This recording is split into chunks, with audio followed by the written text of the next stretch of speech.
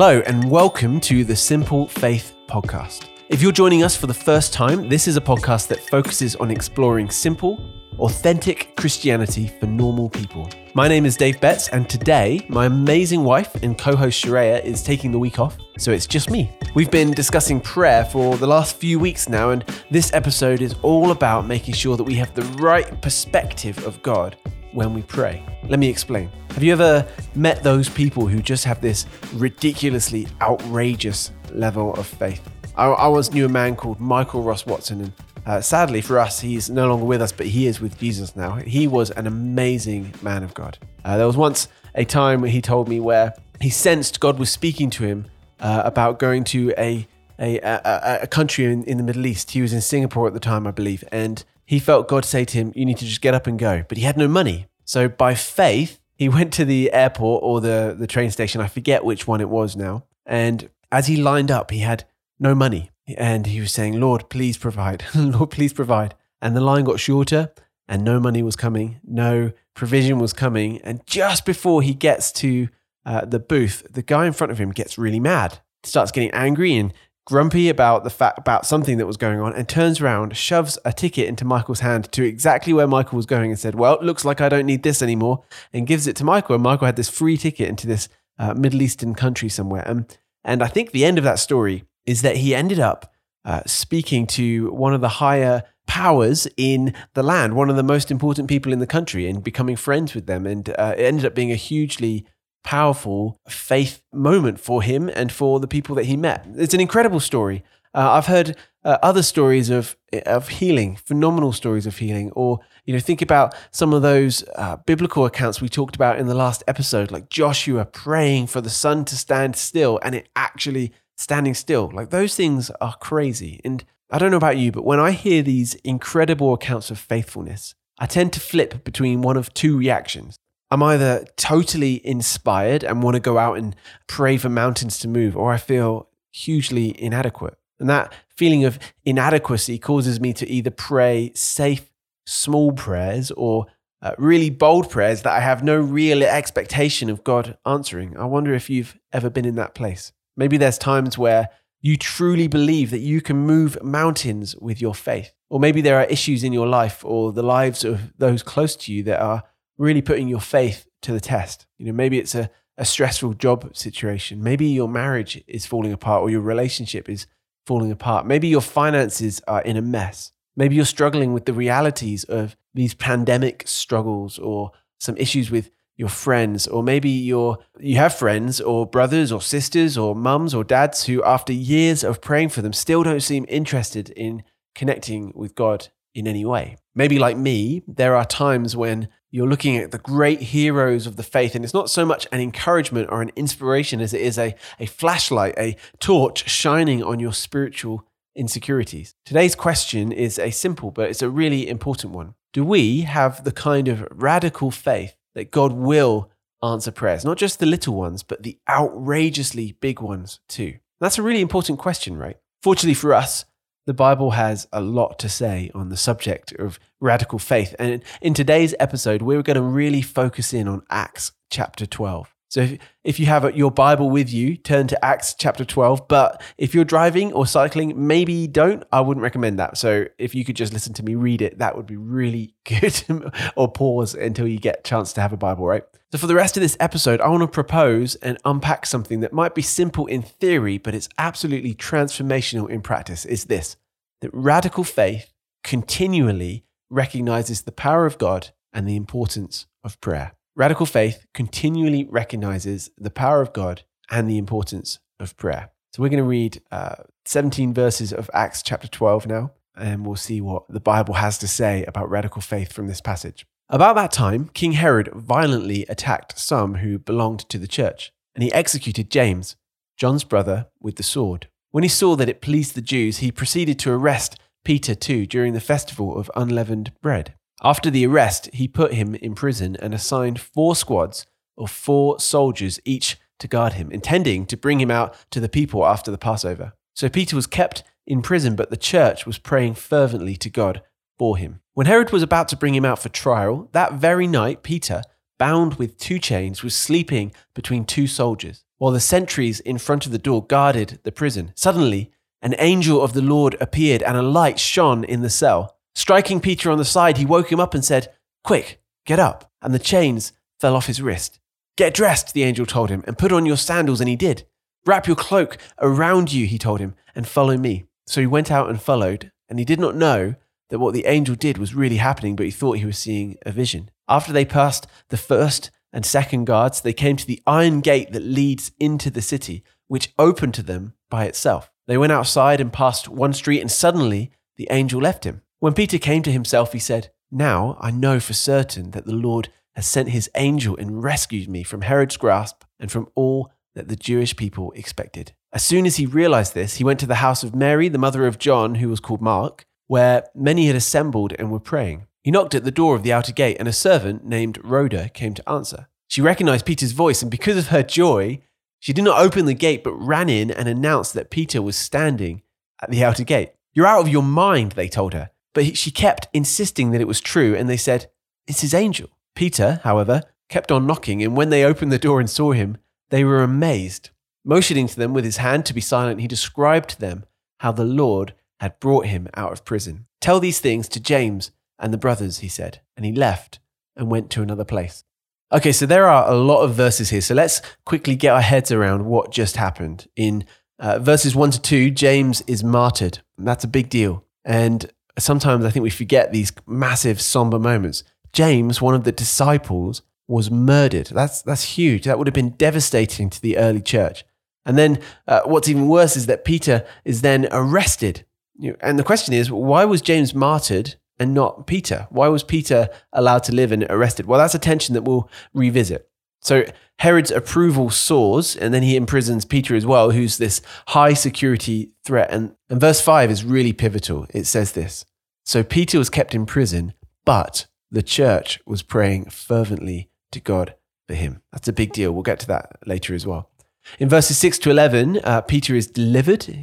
Interestingly, Peter is sleeping, and scholars say that it's almost certain that it was planned that Peter would be executed the next day, and yet Peter is asleep. It's a really weird thing that he was bound with 2 chains and ready to be brought out for trial and probably execution, and yet he's sleeping between the soldiers and pretty relaxed. Why would that be? Well, we'll talk about that in a bit as well. And then an angel appears, chains literally fall off. He walks past the guards, gates miraculously open. That is a huge deal. There is a lot going on here, and Peter realizes that God is truly at work. And then in verses 12 to 18, we see that the church that were so earnestly praying for Peter to be released couldn't believe it when he was actually released. So Peter visits the house of the people praying, which is probably around 50 people, we think. And Rhoda forgets that he's at the door, and the prayers don't even believe that he's there. Their first resort was to go to prayer for him, and yet they couldn't believe it when he actually was released. It's an amazing account of God at work, and I wonder, does it fill you with faith, or does it make you feel spiritually intimidated? I believe that this passage is showing us how to live faith-filled, expectant lives that are dependent on the power of God. I believe that this passage is teaching us that radical faith continually recognizes the power of God and the importance of prayer. And after the break, we'll dig into why I believe it's teaching us that.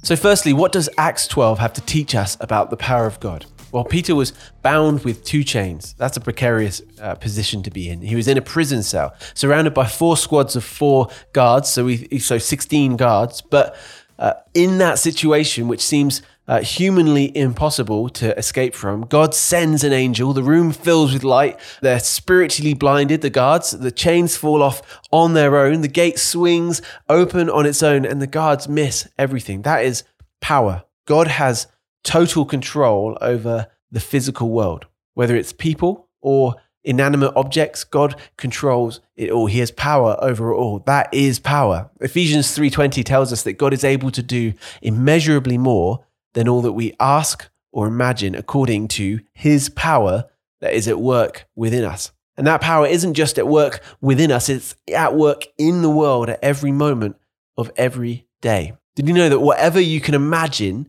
is not close to God's capabilities? Whatever you can imagine, God can do immeasurably more than all that we ask or imagine, according to his power. That is power. Peter understood this power. That's why he was able to sleep before his execution. He just lost James and he was still able to sleep. Why? Because in John 21:18, Jesus says to Peter, "Very truly I tell you, when you were younger, you dressed yourself and went where you wanted, but when you are old, you will stretch out your hands and someone else will dress you and lead you where you do not want to go." Verse 19 is key. Jesus said this to indicate the kind of death by which Peter would glorify God. Then he said to him, "Follow me." You see, Peter knew when he was going to die, and this wasn't the moment. God had the power to tell Peter when he would die.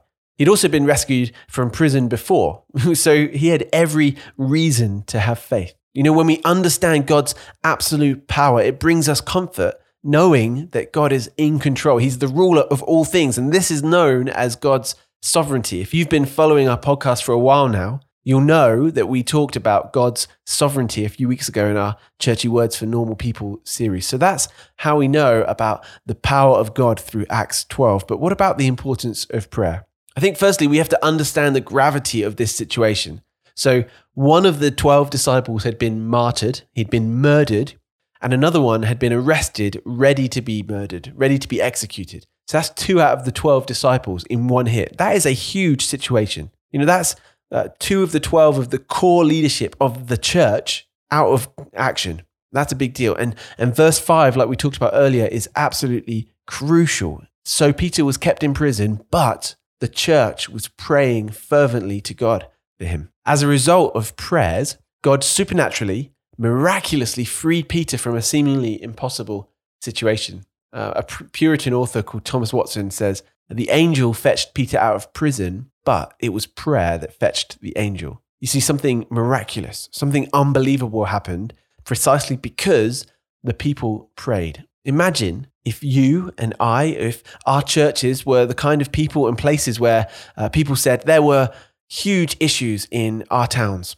There was a huge trauma. There was financial need. There were church needs in our cities, in our towns, in our communities. But the church was praying earnestly to God for it. But so-and-so was praying earnestly to God for it. But I was praying earnestly to God for it and God moved. I want to be a part of a church like that. I want to be part of a community like that. I want to have friends that are like that.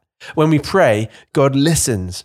James 4:2 tells us that we do not have because we do not ask. He implies that when we pray, God responds equally. Jesus says in Luke 11, "Ask and it will be given to you. Seek and you will find. Knock and it will be open to you. For everyone who asks receives, and he who seeks finds, and to him who knocks it will be open." When we ask, God responds. And the awesome thing about that is how we connect to the power of God. Prayer is how we connect to the power of God. We've talked about Tim Keller's book on prayer before, but I want to read another quote from him because it's just so good. It says this: "When you flick the light switch, the bulbs illuminate. Does the light switch provide the power for the bulbs?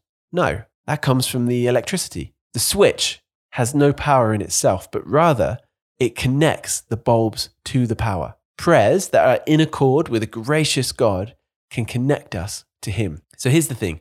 Prayer in itself is not powerful. Now, I want you to hear me carefully on that. Prayer in itself is not powerful. Prayer is powerful because it connects us with our all-powerful, totally good, totally loving Father God. That's why prayer is powerful.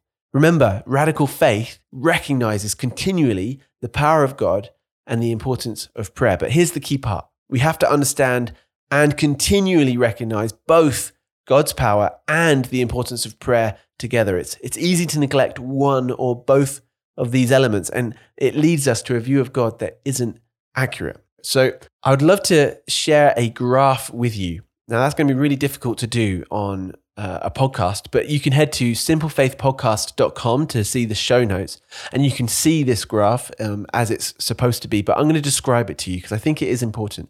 On the left axis, imagine that you've got a low view of prayer moving upwards, vertically upwards towards a high view of prayer. And on the bottom axis, you have a low view of the power of God moving to a high view of the power of God. And there are 4 squares. So the bottom left-hand square is when you have a low view of the importance of prayer and a low view of the power of God. When we have a low view of both of those things, both the importance of prayer and the power of God, we treat God like he's weak and disinterested. And we live like we don't need him. Atheists have a low view of the power of God and a low view of the importance of prayer, of course. Herod lived this way, and if you were to read the end of Acts 12, you'd see that this didn't end super well for him. If we see God as all-powerful, but we see prayer as not worth it, well, we can see God as powerful but far away. We can even start to question his love for us. We see him as this distant dictator. Well, how can he love us if he doesn't want to communicate or listen to us? Why pray? Because God doesn't care about what we think anyway. When we have this view of God as a distant dictator, where we see him as all-powerful, but we see prayer as less powerful than it really is, then we begin to do things out of obligation rather than out of love. And that's missing the point as well. However, if we have a high view of prayer but a low view of God's power, we start to treat God like this spiritual counselor. I like to think of it as a spiritual sounding board, a silent sounding board. There's 2 outcomes. This is where we can pray either too small or too big, not believing that God will answer either prayer. We pray those small things just because we don't think that God's going to come through, or we pray really big prayers, not really ever expecting that God will answer it. It quickly becomes about getting things off of our chest, like lying on one of those counseling chairs, talking to someone, but not expecting them to say anything or give you any advice. A high view of prayer is really great, but the question is, do we really believe that God will answer? Now, when we doubt God's power, we will inevitably doubt that he can answer prayer. And I think this is a little bit like the church in Jerusalem. You see, Rhoda was shocked when she saw Peter. And when she told the rest of the church, they didn't believe it. Their first reaction was to pray, which is amazing. That's a fantastic reaction. They had a high view of prayer, but they were surprised when Peter was freed from prison, and they didn't believe it when they saw him. How often do we pray big prayers, but secretly or subconsciously don't believe that God will answer? I think it happens a lot. Right now, Sharia and I are working on building a church, and we're helping to build a church in Red Deer, Alberta. Well, we're praying big things for this church. Do we really believe that God will answer those prayers? I think we should. Jesus told us that we can move mountains in his name. So do we believe that? Do we have that kind of faith? Do you have that kind of faith? It's a challenge. But if we have a high view of the importance of prayer and the power of God in tandem, it enables us to get a greater sense of who God truly is. We see him as loving enough to communicate with us, to listen to our prayers, and to move out of love as a result. But we also know that he has power and control over all things, that he is sovereign, that he is our almighty, loving Father. In this place, we can pray big prayers because we know that God can do immeasurably more than we can ask for or imagine. And so we can live lives expectant of supernatural miracles and provision. That's how I want to live. I wonder if you do too. I hope you do. We can see God's sovereignty and we can recognize his grace and love. And so we can pray according to God's will. We talked about this last week when we talked about the Lord's Prayer. Jesus teaches us to pray, your will be done. In the Garden of Gethsemane, Jesus prays, not as I will, but as you will. Now, this is Jesus, who's God himself. And notice that his prayer wasn't answered. But you know what? That's okay, because Jesus recognized God's power. Which brings us back to that tension that we talked about earlier about James and Peter. Why was James martyred and Peter set free? Well, when we understand God's power, when we recognize his sovereignty, when we recognize that Romans 8:28 says that God works all things together for the good of those who love him, who have been called according to his purposes, it means that we can rest in the knowledge that whatever the outcome is for the good of those who love him, who have been called according to his purposes. It's not always easy, but we know it's the right thing in God's good purposes. So perhaps,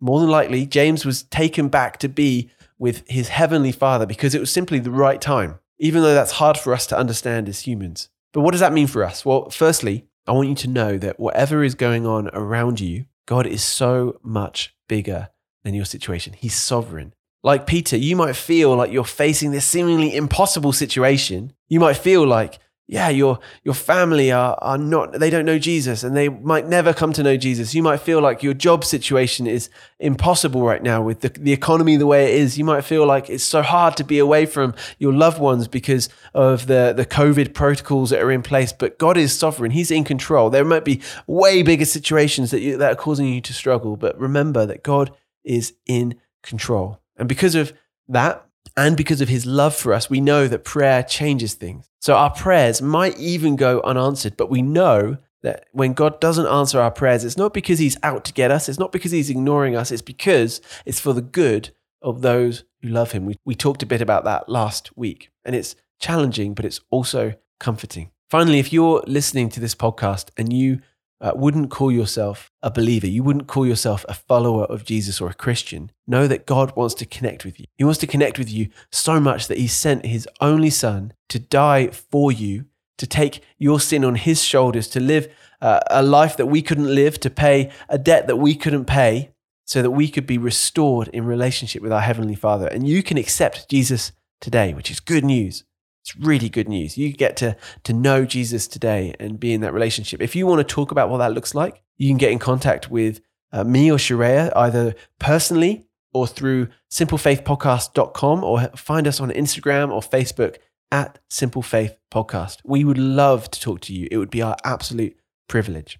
You know, we come to that place of biblical, radical faith when we're able to continually live with the power of God and the importance of prayer at the forefront of our minds. It's in that place where we can pray big prayers, not just for us, but for our churches, knowing that it's the same God that raised Jesus from the dead, that rescued Peter, and that is walking with us. That's huge. So friends, let's be a people of prayer. Wayne Grudem says this: if we were really convinced that prayer changes the way God acts and that God does bring about remarkable changes in the world in response to prayer, as Scripture repeatedly teaches that he does, then we would pray much more than we do. If we pray little, it is probably because we do not really believe that prayer accomplishes much at all. Imagine what the world would look like if believers continually lived in radical faith, recognizing the power of God and the importance of prayer in tandem. I think in that place, we'd see God as the almighty, loving Father that he truly is. And I think we'd regularly see the kinds of things that can only be explained by God's supernatural intervention. I want to live in that world. I hope you do too. So that's it for today's episode of the Simple Faith Podcast. Next week is a really exciting episode. We're going to spend a whole episode just looking at how God has answered prayers. I can't wait for that. So have an amazing week, and we will speak to you very soon. Bye.